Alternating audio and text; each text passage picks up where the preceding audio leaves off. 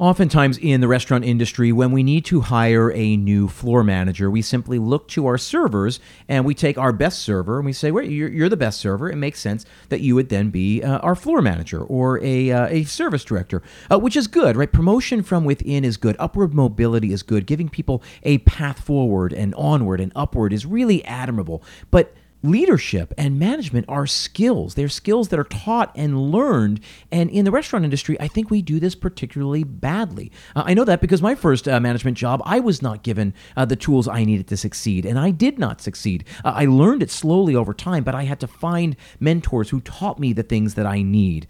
Ken McGarry is a restaurant consultant based out of Chicago, and he has written a book. It's called The Surprise Restaurant Manager. It was just released a couple of months ago, and I had the great fortune of sitting down with him to talk about this thing, right? How we teach management, how we train management, and how we build our restaurants to be more successful. It's a wide-ranging conversation, tons of great tactical how-to information. You do not want to miss this one. There's an old saying goes something like this. You'll only find three kinds of people in the world: those who see, those who will never see, and those who can see when shown. This is Restaurant Strategy, a marketing podcast for anyone who's looking.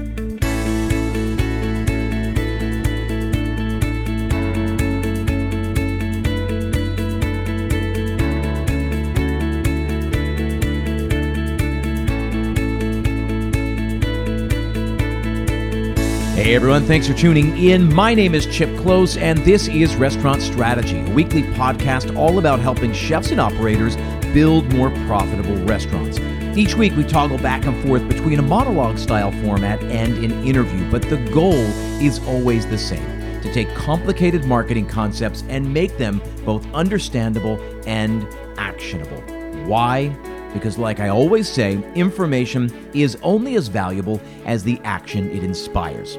Now, this week's episode is sponsored by SevenRooms, a guest experience and retention platform for the hospitality industry. From neighborhood restaurants and bars to international multi-concept hospitality groups, their data-driven platform empowers operators to build more profitable, direct relationships, deliver exceptional experiences, and increase repeat visits and orders. With a full suite of products, including reservation, waitlist and table management, online ordering, review aggregation, and marketing automation, SevenRooms is the perfect choice for helping you gain a 360-degree view of your guests across both on and off premise. Book a demo with SevenRooms today and receive an Amazon gift card for $50 simply by booking the demo. Simply email hello@try7rooms.com with restaurant strategy in the subject line. I will, of course, include that information in the show notes. So, my guest on today's show is a guy named Ken McGarry. He is the co-founder of a company called Corgan Hospitality. It's a consulting firm for restaurants based out of the Chicago area. He's also the author of a brand new book called The Surprise Restaurant Manager. Ken, welcome to the show. Thank you so much for having me, Chip. I really do appreciate it. No, I've been looking forward to this conversation. I just ordered my book. I know you can get it for $1, the Kindle version, but I ponied up and I got the actual paperback version, so it's on its way. I haven't even read it yet, but I'm really excited to dive in, and I'm excited to have this conversation first, so you can kind of get me excited to dive into the full book. Well, I appreciate you mentioning the 99 cents. That's big, and I'm going to ruin it all for you because we're going to talk about it today. So by the end of it, you'll be like, I think we talked about a lot of those things. But that's great. Listen, let's get to as much as we can. I love it. I guess to get started, that's I guess as good a place as any. Talk to me a little bit about the book, what it's about, what inspired you to write it. That's probably a good place to start. So the book has been going in some form or fashion since 2006 because I had a barbecue restaurant in Toronto, and due to visa statuses, it meant that I had to leave the country for a little bit. And in doing so, I put someone in charge, and I started writing out absolutely everything that I could possibly think of that he might need to be able to do in my absence. And then as it developed, I started pulling little blogs and articles out of it and just started posting those on our website. And soon found ourselves with a little bit of time to sit down and kind of compose my thoughts and put them together. Most importantly, it's a lot of the same conversations that I seem to have over and over when I go into restaurants. The same sort of, oh, you had to terminate somebody? Well, why didn't you have a witness? Or, oh, you hired that person, but they were late for 10 minutes. Why did you hire them? Those sort of conversations. So I just kind of wrote it all down, and that's how the book became. Yeah, listen, I love it. I mean, the interesting thing about this is that I think there are a lot of people in hospitality. Certainly when I was coming up into it, it was more this way. Now it seems to be, you can really make a career, right? Like you can go to school for it, you can pursue it. But I don't know, 20 years ago when I found myself moving to New York City, that's not the way it was for a lot of people. A lot of people, myself included, kind of took the side door in or the back door in. It was a way to pay the bills, right? It was a day job while you were following other pursuits. And tell me if I'm wrong. You actually got into it through a similar fashion. Well, I mean, besides the fact of the dishwasher at a Chuck E. Cheese, where I had to wear the mouse outfit as half my job, I pretty traditionally the same way that we all went in. I didn't go to hospitality school. I went to school for English, but I always bartended or served, and that's what I did to get me by and to get through school. And I just found myself enjoying that more than I did like sitting at a desk or writing. Yeah, it's so interesting the number of people, and I found I've interviewed a fair amount of people on this show, operators who restaurants became their second act, like they went all in at the age of like 45 or 50 or 60, and it's like it's so hard. I mean, besides just, the challenges it presents, inherently, it's long hours. It's dealing with people all the time, both your employees and your purveyors and your guests. It's a hard line of work. So it always amazes me when people make a deliberate decision to take such a hard road at that point in their lives and their careers. But again, I was like you. I took the side door, and it was a day job while I was following other pursuits. And as I always joke around, is that I had two parallel careers, one in the arts and one in hospitality. And then at a certain point, they merged for me, and so much of what I loved about one I found in the other, and so much of what I wasn't finding in the other one I was finding. And so it was a really interesting marriage for me. But the interesting thing about that, and I'll use this to launch into the main pitch of the book, is that a lot of people just kind of fall into it or step into it. They don't get that formal training. It's just like the person who hangs around long enough just gets the keys to the kingdom, so to speak. So, and like you said, right, like you're having the same conversations over and over and over. So talk about your own journey as you were coming up through that. Like what did you have to learn the hard way, and what were some of the struggles there that kind of led to you figuring this out and then wanting to pass this along to others? So I think that if I had to rename the book, it'd be called All the Things I Screwed Up, because that is literally, I've done everything wrong all the way through the book.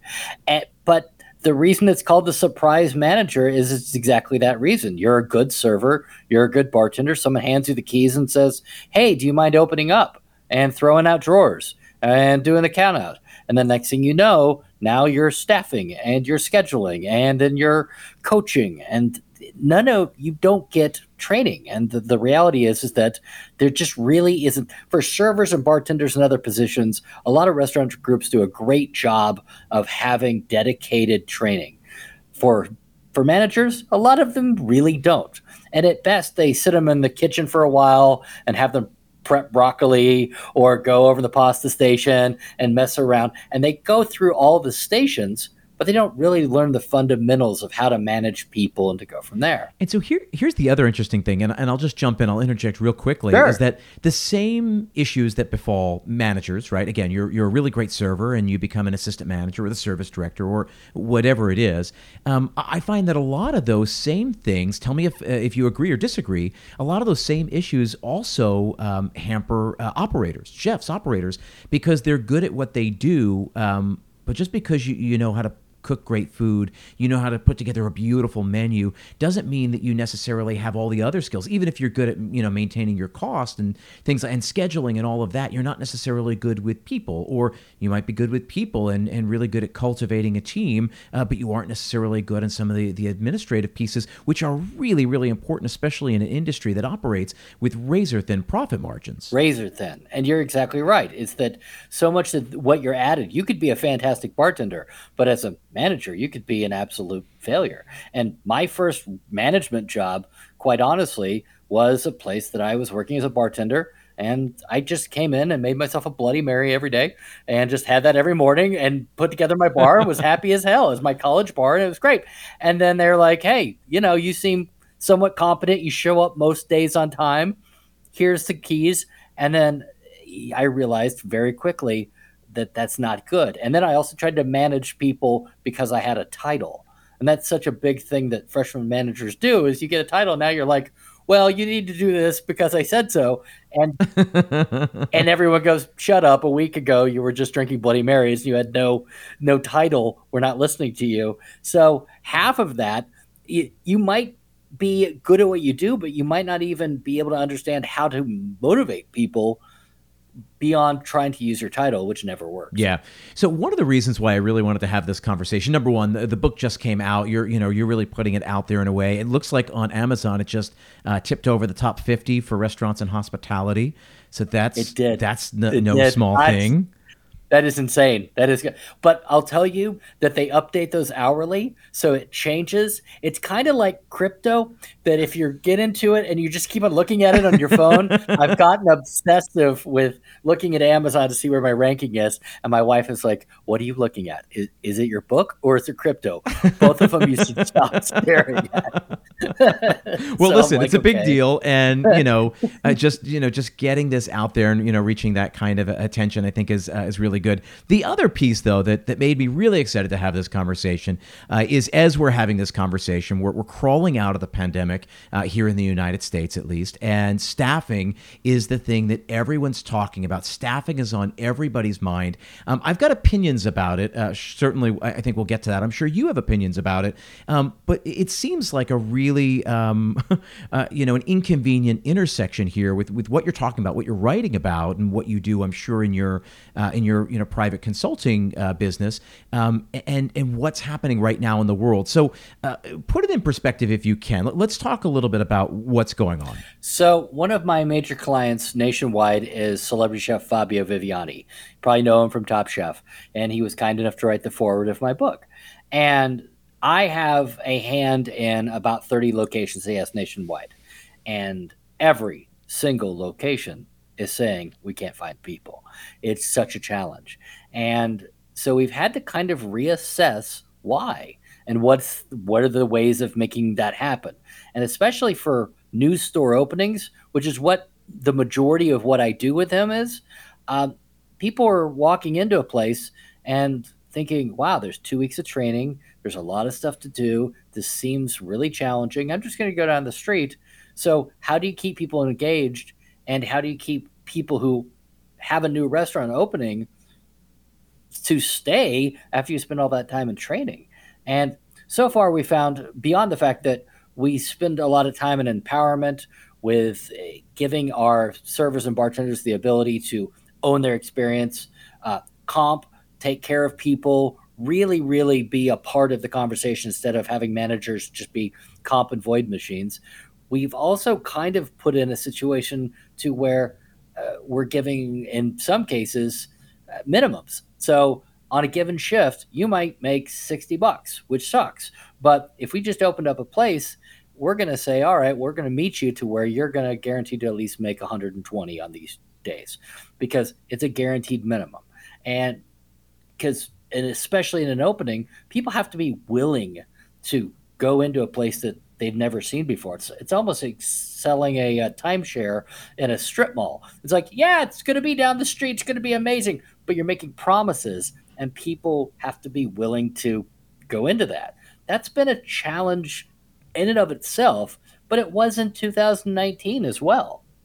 It's always finding the risk takers that are willing to be in new store openings has always been challenging. I think it has a lot more to do with restaurateurs being willing to look inside and understand how they can change their communication and their philosophy in order to attract top talent. Because I do know restaurant groups that, because of who they were during the pandemic and how they've changed their communication with their staff to an appreciation, are having a far less challenge being able to find people, because people are 100% feeling like that they're a part of something greater. So that was exactly where I was going to go with this. So talk to me about so who's doing that? Like what are they doing specifically? Like, how did they change their outlook during the pandemic, and specifically, how are they carrying that forward into this post-pandemic world? So there's a restaurant group here in Chicago called the 50/50 Group. They are an amazing group of people, and what they've done during the minute that all of this happened, they converted their kitchens, and it went from being able to try to create an environment to where they're taking care of their staff. They moved it beyond that. And a lot of restaurants did that. A lot of restaurants went to their inventory and were like, you know what, this is all going to spoil. We're going to get all this together. We're going to pack it up. We're going to give everybody, we're going to try to feed our team as much as possible. Well, this group got in with, I think, US Foods or Sysco, and then started continuing to bring food in for their teams, but then realized that they could feed their community as well. And so every night, open up the windows, several hours, passing out hundreds of meals to people everywhere, industry, other competing places, just people in the neighborhood, anybody who needed food, with the positivity of, we're going to be here for you and we really appreciate that. And they did that for all of their locations through the entirety of the pandemic. Then when things started to reopen, they were really ahead of the curve on not only the communication that kept their staff safe, but when they had the opportunity, even converting some of their areas for places to get the COVID vaccine. So, and not even for just their staff, but then again, the community. So they were seen as people who were trying to make a difference as they were growing. So then people remembered that. People said, oh, yeah, absolutely, I'm going to go to there. And the way that staff was treated, they came back respectfully. So it is not, the numbers that sales are better. The staff is great, and everyone who's there is bought in. Yeah. And you see that a lot. There are places that have done that and done that very successfully. Yeah, and so I guess this goes back to another question, right? Which is, so as we look at the staffing issue, for me, so much a lot of people want to levy, one reason, right? They want to blame it on one thing or another, and I think it's a compound issue. And tell me where you stand on this, but for me, it's a really difficult. Like we were kind of joking about this a minute ago. It's a difficult industry to work in. Long hours, sometimes low pay, sometimes great pay, but sometimes low pay. It's hard, arduous work. You got a lot of doubles, you got a lot of triples, you got a lot of clopens, right? Closing into opening. You got not necessarily, you don't necessarily have access to healthcare or a 401k, let alone a match, let alone, a good, PTO program. And so there are plenty of reasons why somebody wouldn't want to work in restaurants. And I think we just haven't done a good enough job of kind of meeting people where I think they need to be, or where I think they should be, especially now coming off the pandemic. Everybody got laid off from their restaurants, or let's say a very strong majority got laid off, and Absolutely. They sat around and they looked around. They said, well, I need a job. And I think a lot of people figured out that their skill set was applicable elsewhere. There were other things they were qualified to do, right? There's nothing that we do in the restaurants, aside from some real craft, right? Like knife skills and things like that. And, as a sommelier, having this wealth of knowledge that is literally does you no good anywhere else except within the four walls of a restaurant.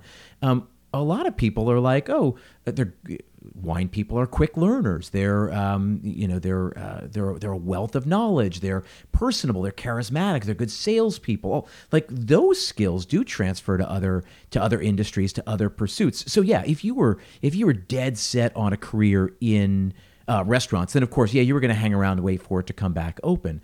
But if you didn't necessarily need that, if you just needed a job, I think a lot of people over the course of the pandemic, and statistically, right, if it was 10% or 20% or 30% of our employees found another avenue that PS probably has benefits and 401k and a good paid time off and maternity, paternity, all of that, right?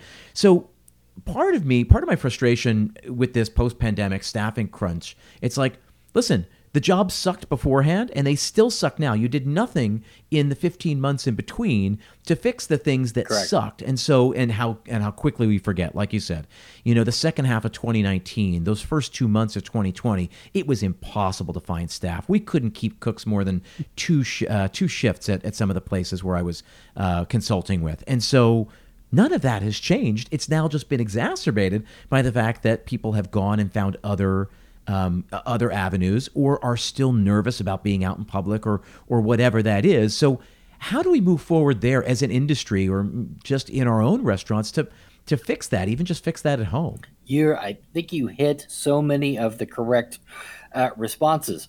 It is arduous, and I think that we have no one to blame but ourselves as the restaurant industry for not creating an environment to where people are excited about coming back to work there.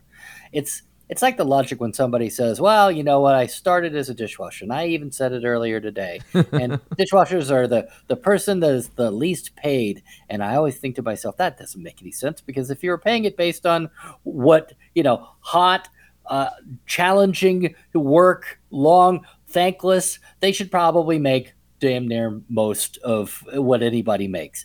But we don't do that as an industry. We don't value from what people are bringing, what people are paying. It's just has really not been able to be intuitive for a lot of people to change the model. And the thing that I still see the most, which is where we talk about changing the conversation, is people are still in this space of saying, look at us, we're great. I'll go back to the 50-50 group for a second. After they did all these amazing things, and they really did, and my wife works for them, so I will admit I'm a little biased on that. But I will tell you that one of the things that their communication was, hi, we need your help. Come work for us. We would really love to have you. Instead of, look at all these great awards we have. Look at how fantastic we are. But aren't you lucky? Because and I'm sure you came from a time like this. I remember working for owners who would come out with stacks of resumes and be like, you know what? Anybody could take your job. I've got a huge stack. I've got all these. And it's crap. And it's just always, it was crap then and it's crap now. There's not a huge line of people. There never truly was. And because the truly great people can work anywhere. And it's a conscious choice that they make every single morning. I mentioned my wife. My wife makes a conscious choice every morning to be married to me. She can wake up tomorrow and go, you know what? No, because she's great and she could get a guy anywhere legitimately. And that means that she has options, but she chooses. And so I view that with massive appreciation, like I hit the lottery every day. And that's in my communication with her, is appreciate true, genuine, real appreciation. That's exactly how it has to be with your staff, because they do have the opportunity to work anywhere. And if you get to the point to where you're micromanaging, or you're drilling people, or you're thinking it's okay to bring tension onto the floor, or you're treating adults like kids by saying things like, now, did you bring all your pens and are you making sure to smile? Yeah. You're not a good manager. You're completely ineffectual, and you're infantilizing people that don't deserve it. And that's that mindset. When I set this whole thing out to start writing it, that was the mindset. Is we have to kind of change the conversation to where when you're communicating with people, you just realize that titles have more to do with people's responsibilities than it does with having to delegate and tell everyone what to do all the time. It's so funny. I'm always reminded of that Zig Ziglar quote, and I don't know. I share it every chance I get. But he had this very famous quote that he said, "You can help you get anything in life you want as long as you help enough other people get what they want in life." And it's like, it's true as an employer. It's true as a business, as a merchant, right? Like if you give somebody something of value that they need, that a lot of people need, they will come to you and get it, and that will buy you your house, that will buy you retirement, that will give you whatever you want. You fill in the blank. And I wish we thought about that more as employers, as somebody, as groups, as organizations who employ people, to turn it around and think like, well, what do people want? Like, what do people want out of a job? I think they want some balance. I think they want as much money as they can get. I think they want, like, fill in the blanks. We don't have to go very far to say, well, we pretty much, gun to my head, I could write down the 20 things that I think people want out of a job and how to create a really good job. And then you got to figure out what of those 10 you can live with and what are the 10 that are just break your back as an employer, and create a place then that's pretty special. So how do we do that? What's your advice then coming out of this? Like, how do you begin to change? Because we're talking about changing the culture, right? Changing the communication, absolutely. Yeah. So how do you do that, or how do you begin to do that? Okay, I'll give an example, and this is a broad generalization, and it's definitely anecdotal, but it has been my take that every restaurant I go out to and every bar that I frequent, it's like people came out of the pandemic and just forgot how to act. And they just were like, they're just raging, and people are just anxious, and they haven't been out, and now they're out, and oh my God, and they feel like they have to pack everything from the last year into it. And they're also not being understanding of the fact that we're trying to do almost twice as much in sales with half the staff. So things aren't going to go in the same way. So it's this huge aspect of, oh my God, with guests who are not receiving what they think that they deserve, whether they deserve it or not. The option for an owner or a true great restaurant manager to always support your staff and not be that person who believes that the customer, the term I never use except for this example, is always right, because they're not. And sometimes they're completely insane. And if you build an environment to where you're catering to that instead of supporting your team, then all you're doing is, once again, you're putting your value in the wrong aspect. It's changing every aspect to where one of the first things I ever say to my team is, hi, you're an adult. I'm going to treat you as such. And yeah, if I have to talk to you about the number of pens that you're bringing in a day, then we have a problem, or whether or not to show up. We all have an understanding, right? Great. So I'm not going to be the person who's going to be hounding you. I'm going to be the person who's supporting you. And when I'm at your tables, I'm going to be helping you to pre-bus instead of telling you how to go do your job, because I know less about being a server than every server that I'm associated with. And I know so much less about being a bartender. And I don't even begin to get into the back of the house. Like, every once in a while, someone will screw up, call me chef, and I just look at them and go, I'll never deserve that title. I cannot do that. There's just you have to, my quote is the Henry Ford model, which is simply that you surround yourself with your weaknesses and you allow them to, basically you just get out of their way. And that, to me, is the only sort of value in making a creative place to where people can make money, they feel supported, but they don't feel like that they're being, because that's what a manager is. They're literally supposed to be there to help out the team. They're not supposed to be there to just point. And unfortunately, that seems to be the tendency of the norm versus the. So then how does a restaurant, so then what is the right way to frame this idea of being a restaurant manager, right? Because, by the title of your book, The Surprise Restaurant Manager. So then how do you begin to train somebody and give them the tools they need to succeed, to then support the rest of the team so that they can succeed, so that ultimately the restaurant can succeed? How do you begin that conversation? So being a restaurant manager in and of itself is a stopgap, has to be. It's boot camp, has to be. You're doing it because you're going on something greater. If you're a server and you want to go be a manager and that's all you ever want to be, then why? Because you're now working twice as many hours for half as much pay. Why? Why are you doing that? It has to move to something greater. You have to figure out why you're doing what you do. It's actually literally chapter 1. These are the 6 reasons people usually get into this. Why are you doing it? And what you're trying to ultimately achieve.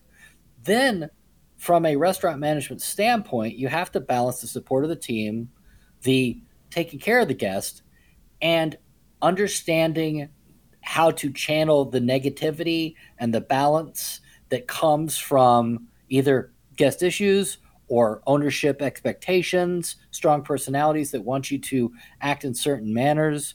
It all of it is just a balancing act. And those are the things that we really never focus on when trying to develop managers. Because if you don't have a succession plan as an owner for a restaurant manager and say, okay, so right here, you accomplished these things in 6 months, we're going to move you to what's an AGM role. And then that's going to take about 18 months before it gets you to a GM. But you're going to have to hit these 8 measurables. And this is what we're going to do. If you don't have somebody who's doing that in your life to try to get you to the next level, then you have to do that yourself. You have to continue to self-promote and dig into the people who have power to elevate you. Because otherwise, they'll leave you in that boot camp as long as possible because you are doing the job that nobody else is willing to do. You're going to stay in the boot camp.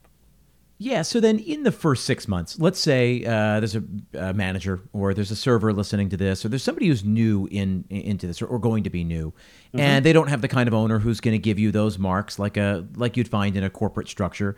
You know, you got to do X, Y, and Z, and then we move to this, and that there's a path forward. Let's say that this person doesn't have that. What would you think are the first skills that need to be acquired in that first 6 months, right? What are the things that you think they should come out with to succeed, to be able to do their job better in those first few months? The thing I often encounter are managers who are stuck in their position and they say, I don't know how to get to the next level. And it's because nobody really knows what they do because they're in an unmanaged role. And the reality is that if you're really good at what you're doing, then your owners, senior managers aren't really going to pay attention to you positively or negatively. They just know, oh, Carl's got it. He's doing a good job. Just let him go. And that's a terrible model for growth. So you have to begin to kind of promote the aspects of what you're doing. And I'm not saying write out a list. Today I opened up the keys and I put this and I did, but talking about how you're looking at the company from a growth model. So to answer to your question, that's really the pivot from being a manager to moving on to actually making it more of a career has a lot to do with thinking of it in an entrepreneurial sort of fashion. So what are you doing to bring people across the threshold? What are you doing in order to build business and decrease cost of goods, work with other vendors for better pricing? What is it that you are bringing to the table so that if you are that AGM or you are that GM, that you're not just managing the business, you're trying to activate and be that person that brings people in. And that's really that entrepreneurial spirit is the dividing line between somebody who's maintaining the business that comes in versus somebody who can actually run the business as a whole. Yeah, it was interesting. The very first few management roles that I took, it was just I was a babysitter, right? Just in charge of the floor, overseeing. Even if I was a service director, I was still in charge of service, upholding certain standards and all that. And it wasn't until I became an AGM with one of my good friends and mentors, who was the general manager at the time, and he just opened the books. He let me in on every P&L meeting, and he let me see everything. And then I really started to understand. Number one, what a crappy industry we're in, and just again those razor thin profit margins, and just seeing how it's on a just right on the edge every single month. But then I started to understand, and I felt like I got that education, I'll say 4 or 5 years too late, that had I seen the bigger picture, that I understood what inventory management meant, and maintaining labor cost, and understanding what it was, how it served the bottom line, it's the relationship that it should have with top line revenue. And then, you apply that to liquor costing and food costing and waste and on and on and on, really understanding that. So I guess, a piece of that is understanding that or learning that as quickly as possible, getting your eyes on some of that, starting to think about that, thinking like a restaurant owner? Yep. And I mean, and it's not going to come to you for free. You're going to have to come in on your day off. You're going to have to come in on your times that you're making in order to work with somebody who's willing to train you. Because the people who are successful in any industry are the people that once they step into a position, they start to immediately train their replacement. Have to. From the very moment that you sit in the chair, start training who's taking that chair.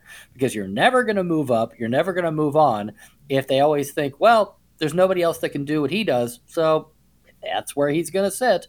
So in your analogy, your story, you had somebody who took you and said, I'm going to show you these costing models. I'm going to show you why does crust utilization on the menu helps our food costs. I'm going to show you what a pro forma is and how to build it from ground and all of those things.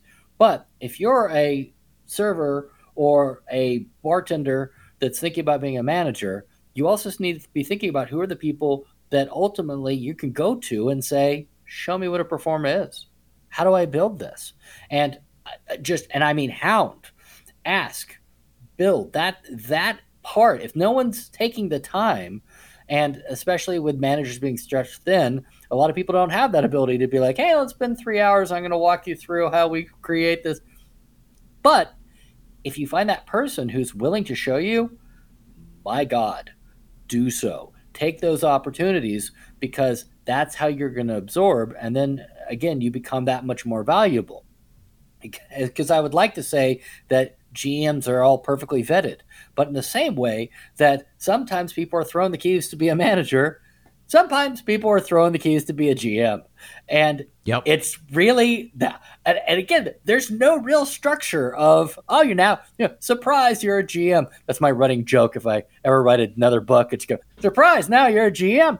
Because there's a whole host of other crap that you absolutely have to know, that people just function on gut and fail miserably. And it is just massively challenging. So you have to seek those people out that are willing to tell you.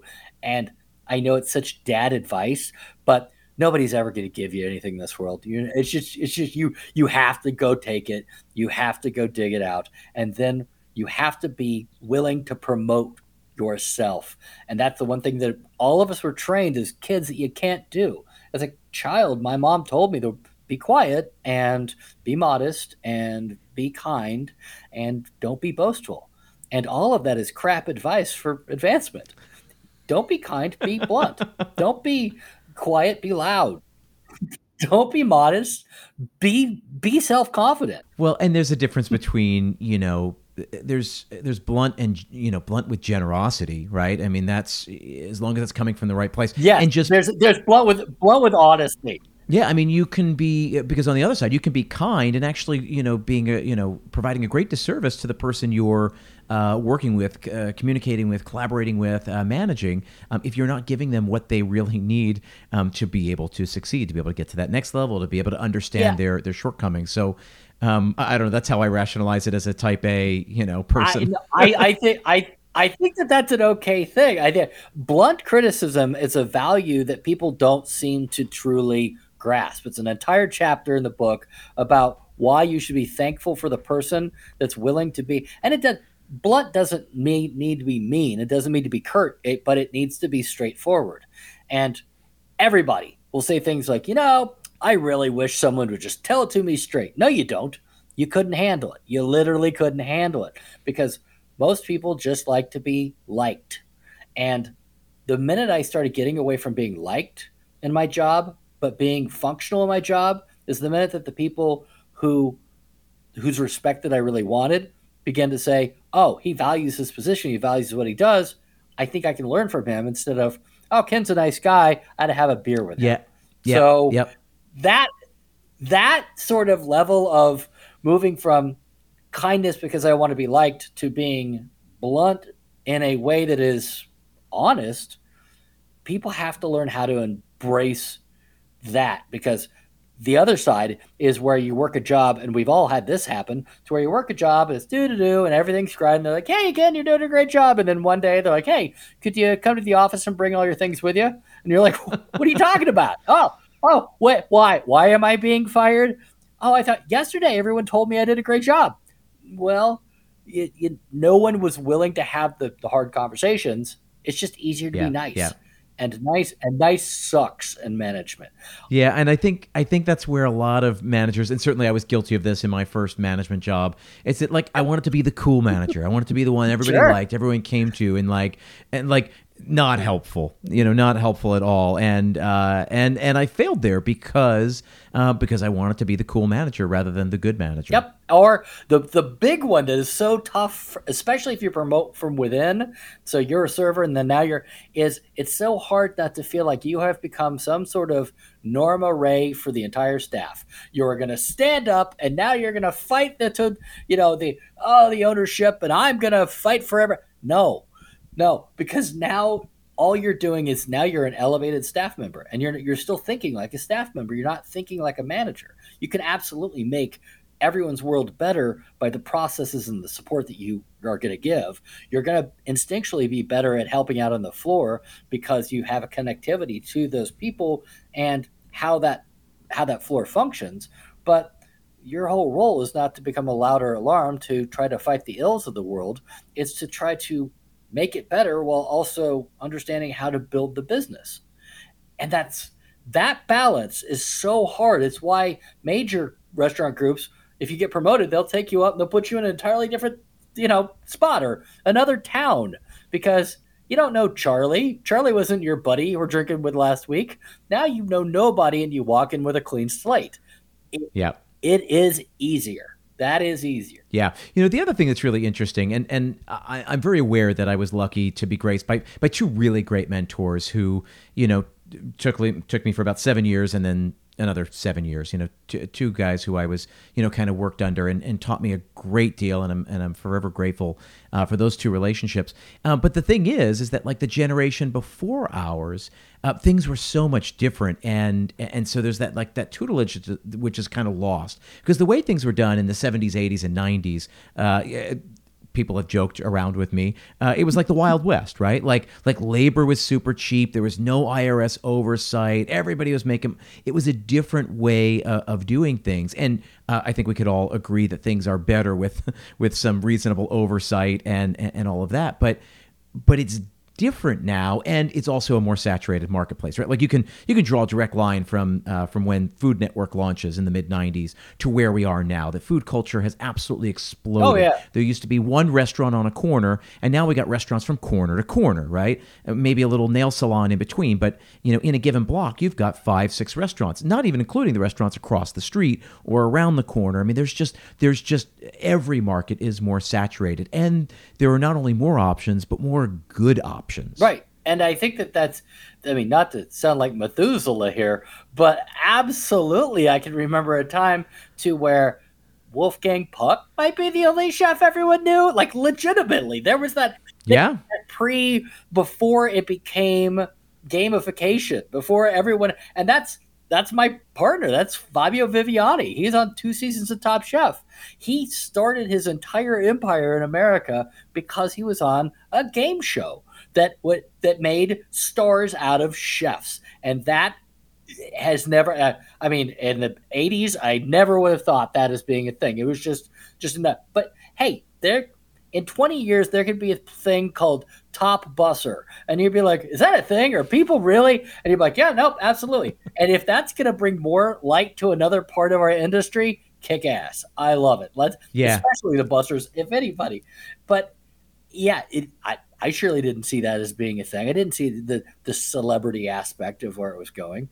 But that's also one of the reasons people get into the industry for the wrong reason, because they find themselves romanticizing what it is to have it. It's people who've been real successful in other industries are like, oh, you know what? I've always wanted to have a brewery. I'm going to open one. Well, good luck. Now you might as well dump your money into bad cryptocurrency and just watch it go down, because it's kind of the same thing.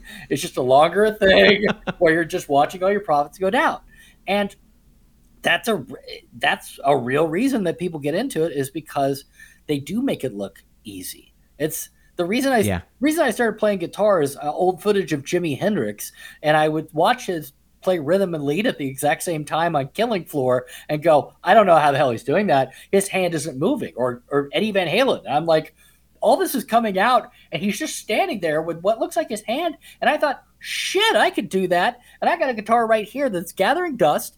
And every time I pick it up, I go, why don't I ever sound like Eddie Van Halen? Because there's a level of talent and there's a level of dedication. And if you're really good at what you do, you make it look really easy. And the best chefs I know make it look like it. And if you want to get into it, you're not looking. I mean, it's that like the power of focus, right? Is that when you go to buy a car, you're like, I think I'm gonna buy a Jeep Grand Cherokee, and suddenly you're like, man, there are a lot of Jeep Grand Cherokees. Well, like, no, it's just on your mind. It's focus. You started looking it up. You started looking at prices. You're at the dealership, and then you suddenly seem to see them everywhere on the road, on the parked in the lot, and all that. You're like, yeah, these are really great. A lot of people must like this car. So yeah, I think I'm making a good choice. Right? It's the power of focus. You see what you want to see. You see what you're just open to that. And I think the same thing is true with operators and chefs. They go, yeah, I'm going to do this. I'm going to open a place. And he said, because they did it and they're successful. And that place over there, they're successful. It's very easy to look at the success stories and to ignore the 5 restaurants in between one success story and the other success story. But those are about the odds. 2 out of 7 succeed, and the others will be gone by the second anniversary. Yep. And I mean, and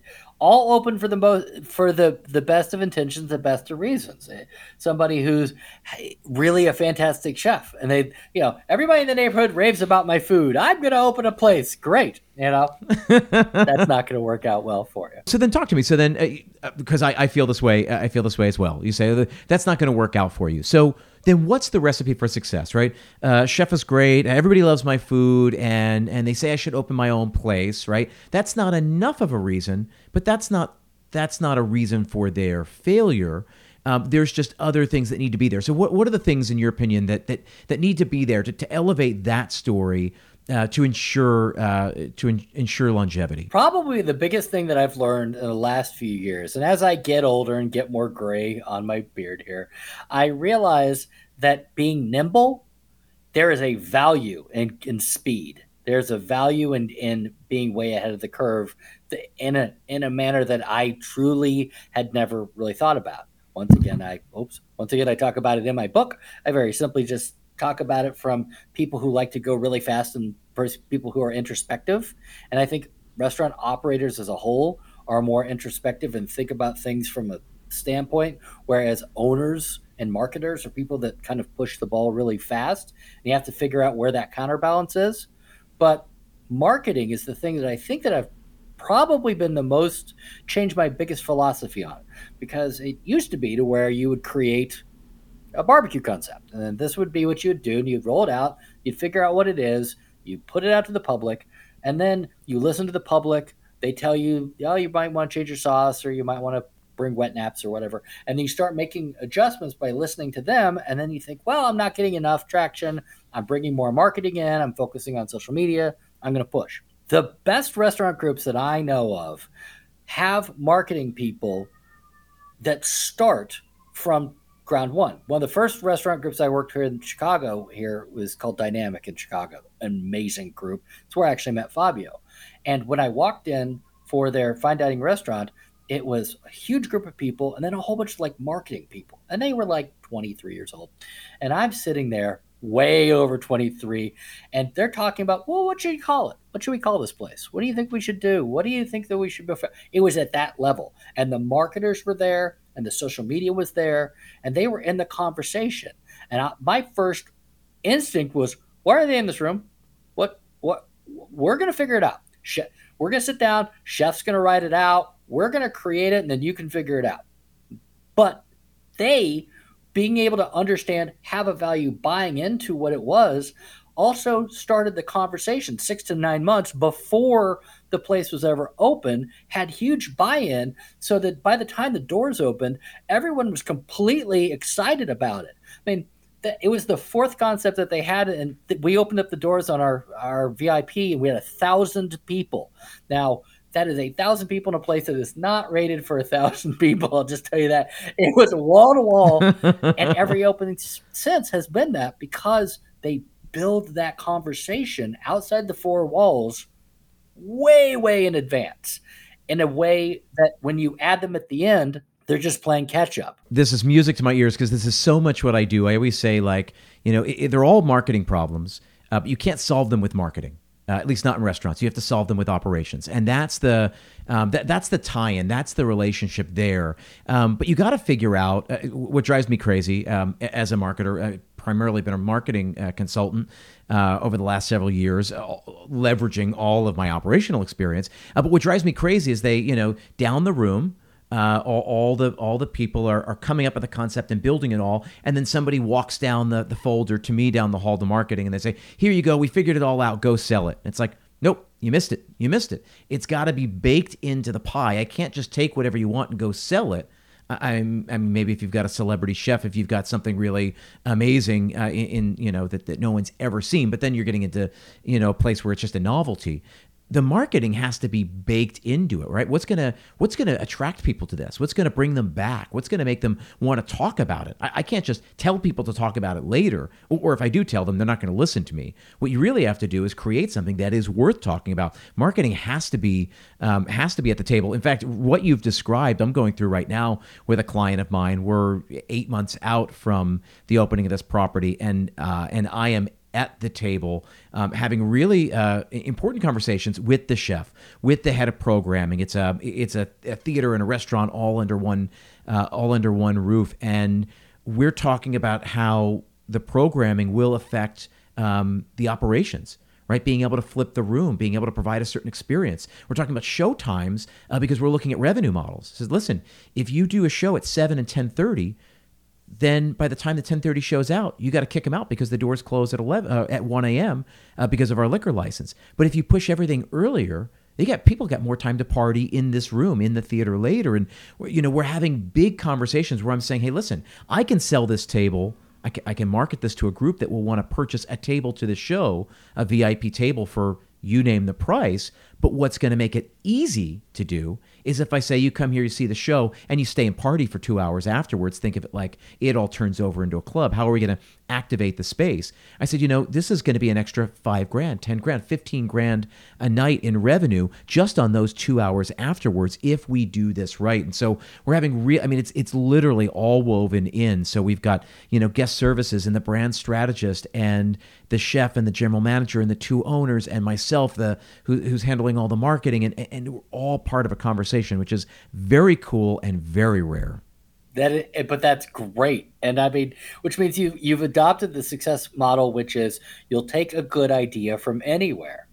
And same exact scenario. When you have a chef who's been doing it for 20 years and the 25-year-old marketing coordinator comes over and says, I think we should make soft serve ice creams that are chocolate, and we're going to call it the Churd because it looks like a turd, and we're going to put eyes on it. It's going to be great because they do something similar in New York, and we're going to do this. This is how we're going to do it.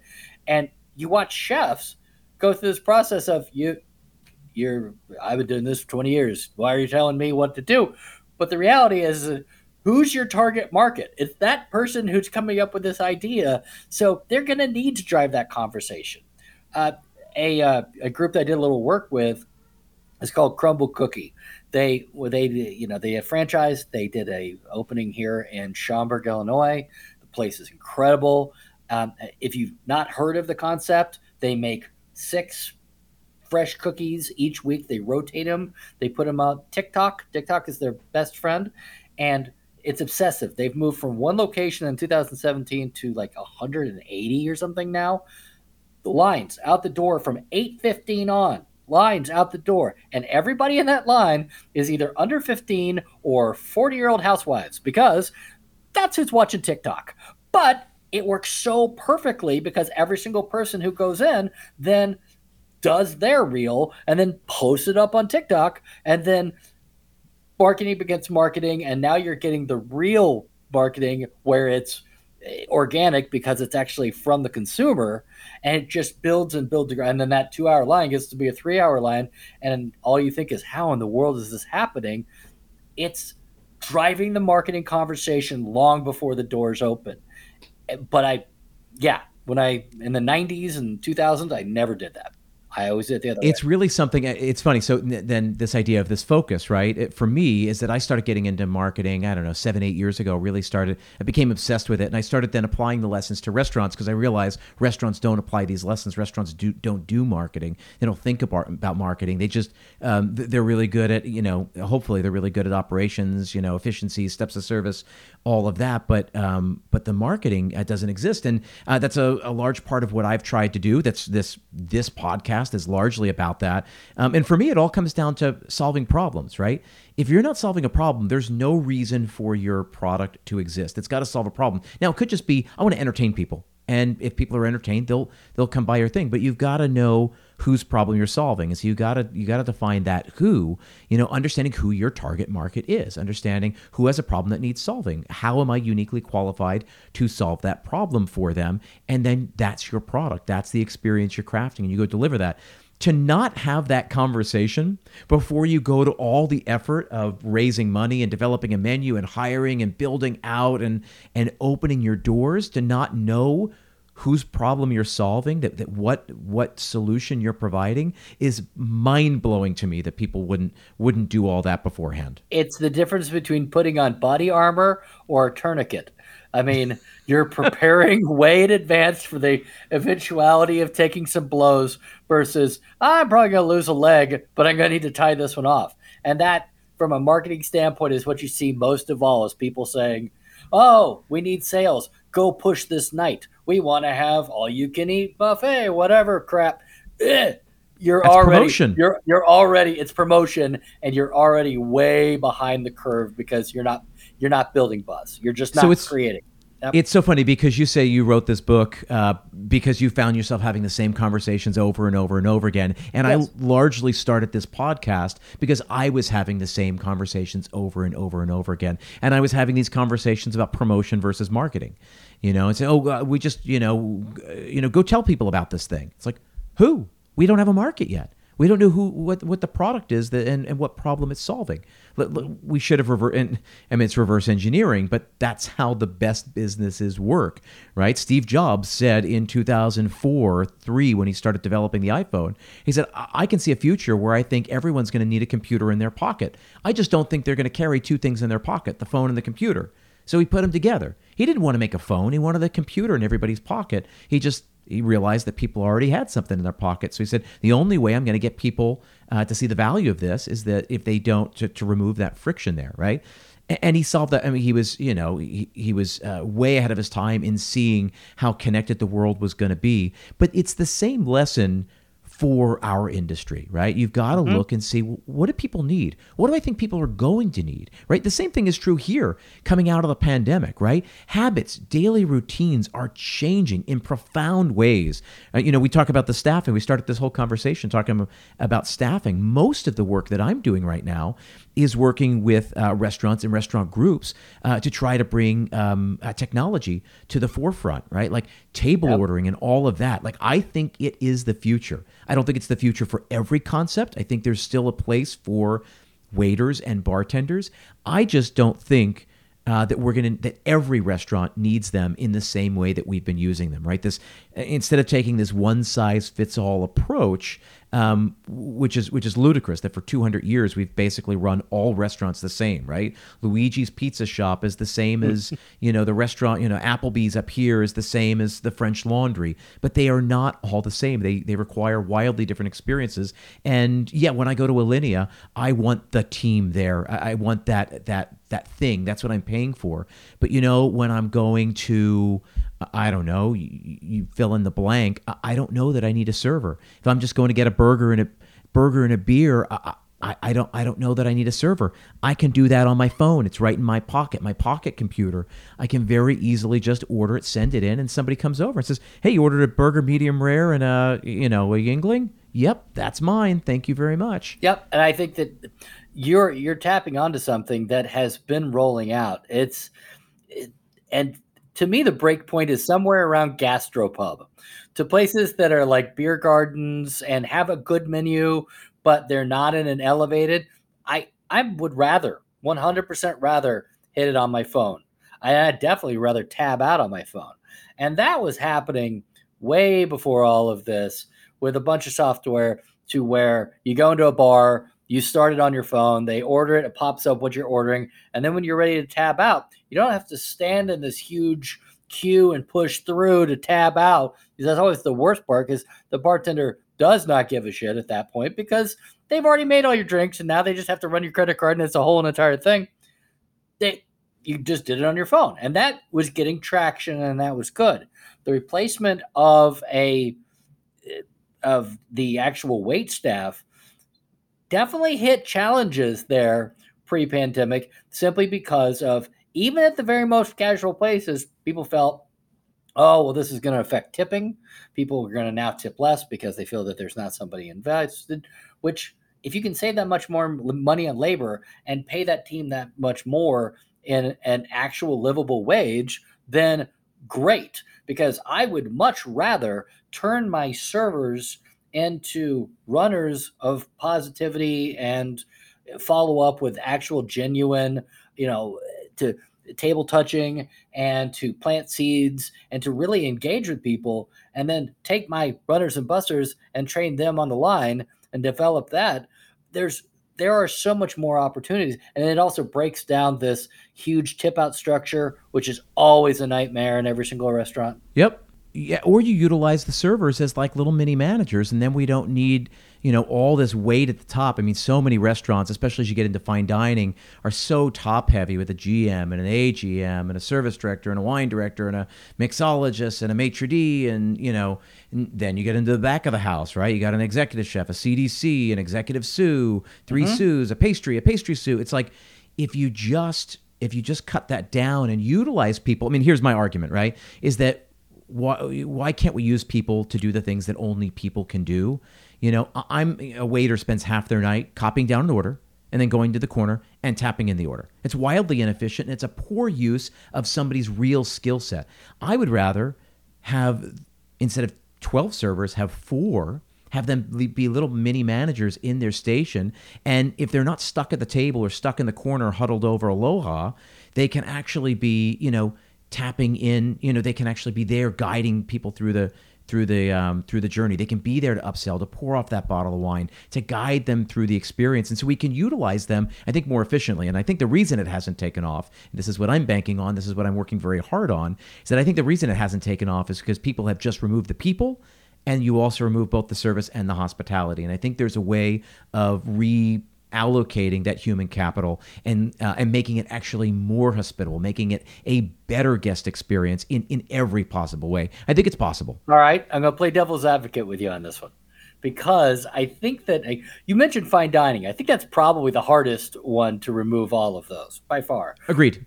But that being said, there is an aspect of the approach at a table that is lost from even from a profitability standpoint, but also from a guest interaction in a positive way, to where there are genuine recommendations. And I know that it's a cliche of somebody walking over and spouting out you have to have the seafood of the night when they don't like seafood, and it's just somebody in the back told them that they have to push it, which is why one of the big things that all our restaurants that I'm associated with, we taste the entire menu. You only talk about what you like.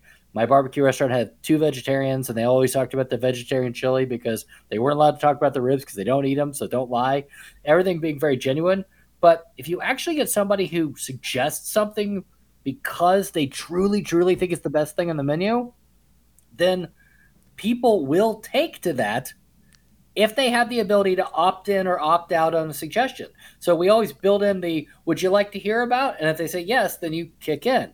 If you're tablet driven to where they're starting at their order, they might or might not pivot to put the Pellegrino or the Acapana instead of the tap.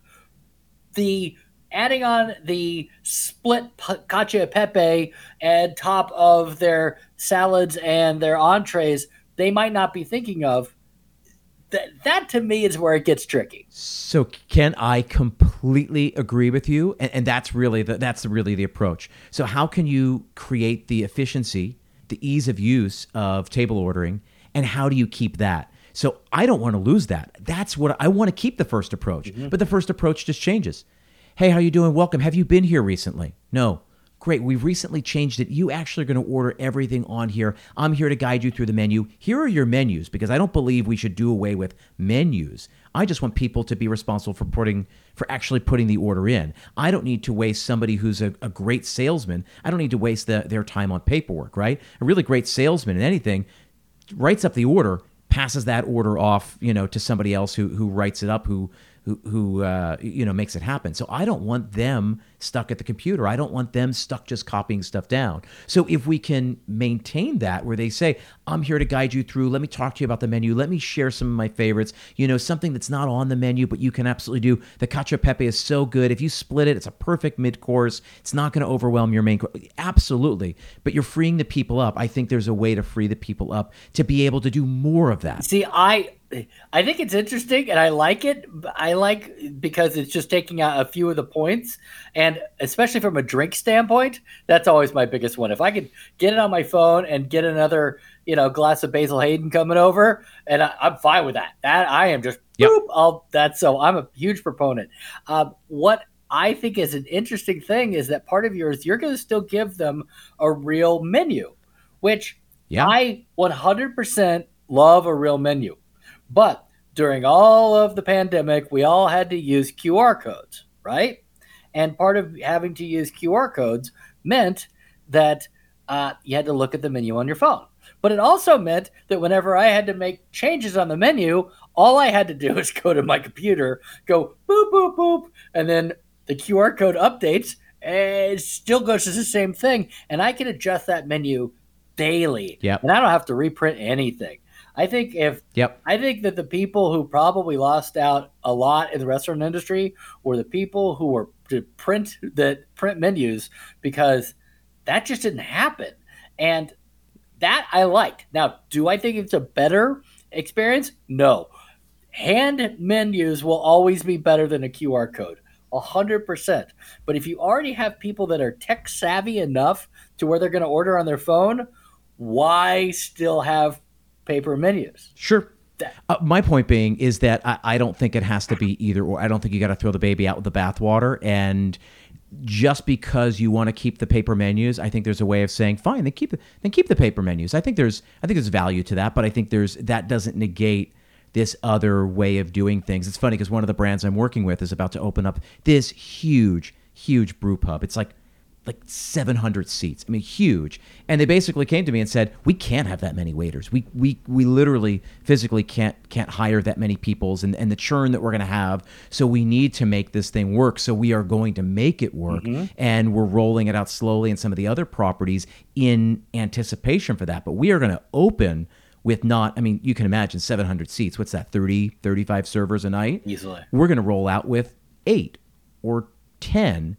And they're going to act like little mini managers, and they're going to do exactly what we're talking about. I think this is the future, not for every place, like you said. I am very interested for the follow-up podcast on this, because if you have 700 seats and you have 10, you have 70 guests per server. And if you can pull that off, and then hopefully dream a little dream, there's some sort of profit-sharing world or pooling to where that plays it for front of the house and back of the house, because simply that's the other aspect of breaking down the wall is if you have 7 servers and 700 seats, even if they tip 10%, they're going to go home with bank.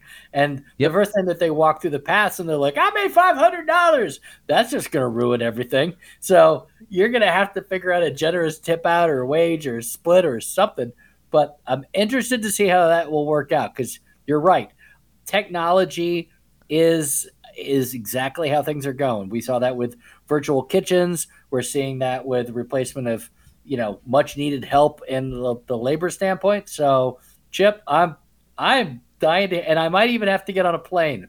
If you get this going, I will come see it. Absolutely. Listen. I look forward to it. I'm very aware of your time, so I don't want to keep you much longer. But I just want to start rounding this up. So I love the idea of this book. I said I haven't read it yet. I am. It's ordered. It is coming. It arrives tomorrow. I'm leaving for a week, and I'm going to read it over the weekend on the flight. I'm going to have a good time doing it. I'm looking forward to it. I've loved this conversation.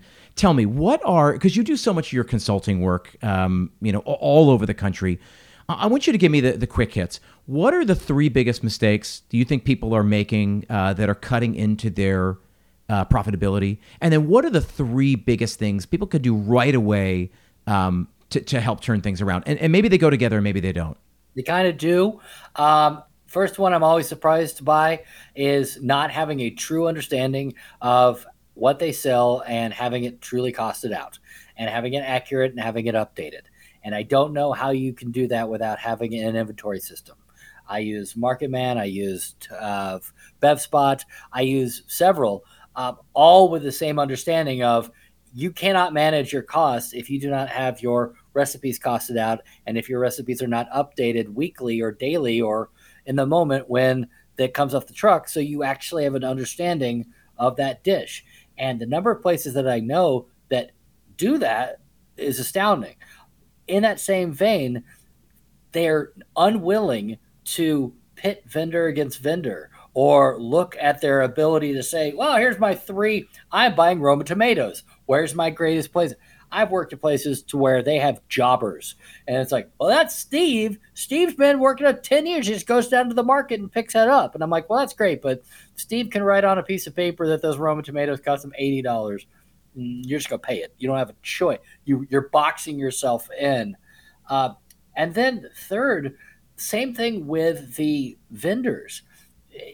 I think that you absolutely know this, but a lot of people get blind to the fact of like linen suppliers. Linen suppliers will charge you based on your inventory, not on what you use. So whatever, if you have 2,000 napkins that are coming, but you only use 800, guess what? You're getting charged for 2,000, not on your usage. So you have to audit them every 90 days. Hey, where am I at on that? So that you can adjust your PARs up and down accordingly. Same with how many times that you're going to put stuff in the dumpsters and whether they need to be increased or decreased, or your credit card fees. Has that started going up? So now you're paying 2.5 instead of 2.2 because you forgot that interchange rate has a balloon on it after. And then taking the opportunity to say, well, I'm going to talk to Alsco instead of this other company. I'm going to go down and I'm going to go bid with Chase Payment Tech to see if I can get a better rate than what I'm getting currently. Those aspects are the just small managing your costs that people don't take the opportunity to because they just figure, oh, you know what? I'm sure that we're doing well on the dumpsters. Well, there's a very good possibility you could probably cut that down and save yourself a couple $100 by literally just doing it once less time. Those are the little things that I come in, and as a consultant, and I know you know this, it's a pejorative in our industry. Being a consultant, everybody has a horror story about a consultant that came in and pointed at stuff and then said, this is wrong, and took a check and left and did nothing, that they literally did nothing. So when I go in, I give them an entire list of, this is what you should look for. This is what you should do. And I literally lay it out and go, here, do it. If you have the bandwidth to pit your different vendors, look at different suppliers, look at your cost of goods, put in an inventory system. If you have those people to do it, God love you. And I'm always around for a phone call to help you out. But if you don't have that bandwidth, that's when you utilize our services. But I am no good to anybody as a consultant if I am profit first. I am what supports the restaurant first. I will tell you exactly how I would do it if it were mine. And then only if you are strapped and can't do it, do I actually go ahead and set it up to where I come in and help. I love it. I love it. What's the number one tip, tactic, thing to drive more revenue? Say I want to drive more revenue next week than I did this week. What's the one thing you'd put into practice? Making sure that the entire staff has tasted every single thing. Again, huge, mind blowing. The number of places I'll go into and I'll ask the staff, "Hey, what's your favorite thing on the menu?" And say, "I don't know. I've had like 3 things." And I'll say, "What? Why have you not had everything in the menu?" And the response is, "Well, the managers, we're watching costs.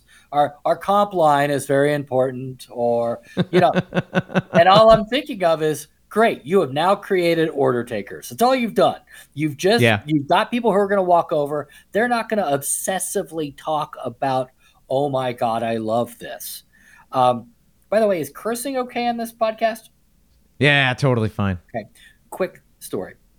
My favorite suggestion of all times was when I was at a barbecue restaurant in Rochester, New York called Dinosaur. They got 3.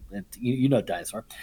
I went in, sat down by myself, middle of lunch, and the bartender, she was running back and forth, and she was just hurried. She takes the menu. She puts it down in front of me, and she says, hi, here's the menu. I'll be right back to get you taken care of. By the way, try the beer and cheddar soup. It's like fucking crack. And then walked away. And I immediately was like, yes, because there's no manager that's in pre-shift going, all right, we got 83 covers today.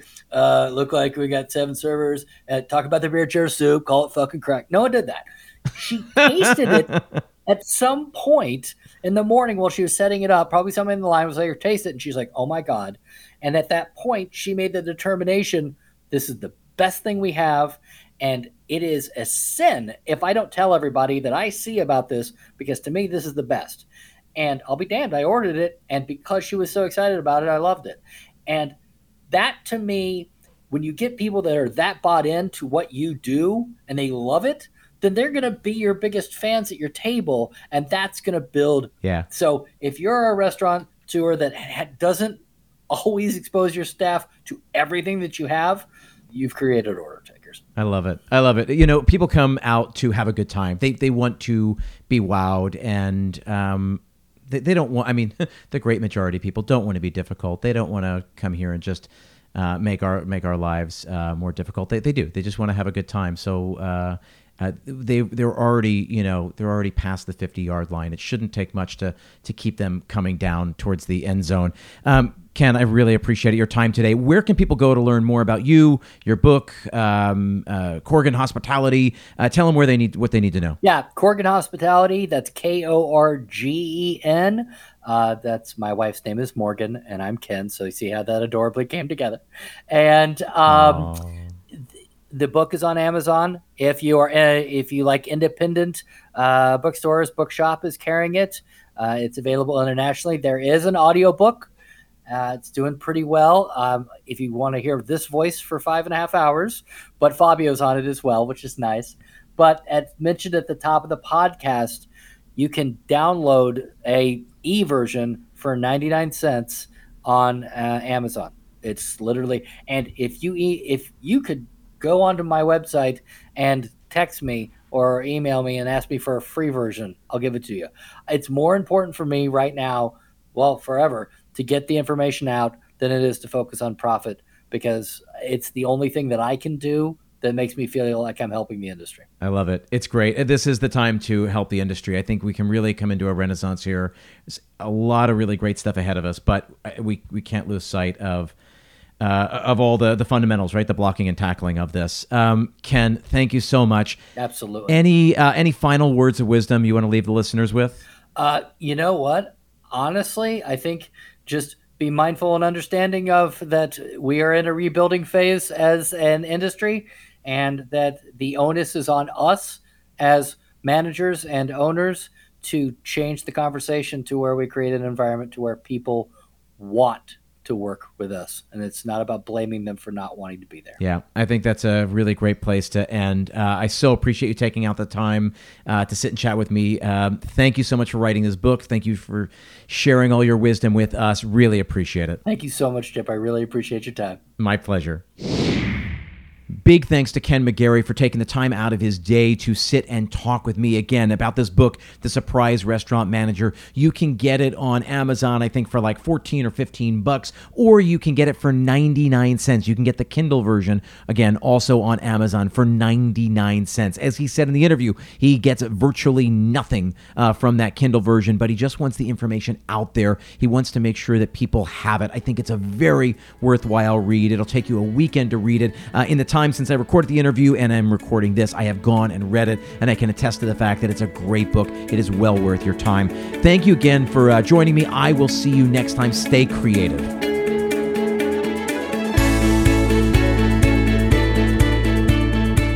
Restaurant Strategy is made possible by the generous support of our sponsors as well as our Patreon supporters. A special shout out to all of our Gold and Platinum members, Ty Hames, Bob and Kate Carpenter, Scott Middleton, Chuck and Denise Close, Stephen and Ann Fagan, Mario D'Amatos, and Christopher Tunna. If you want to become a supporter, please go visit patreon.com/restaurant strategy. Again, the link is in the show notes.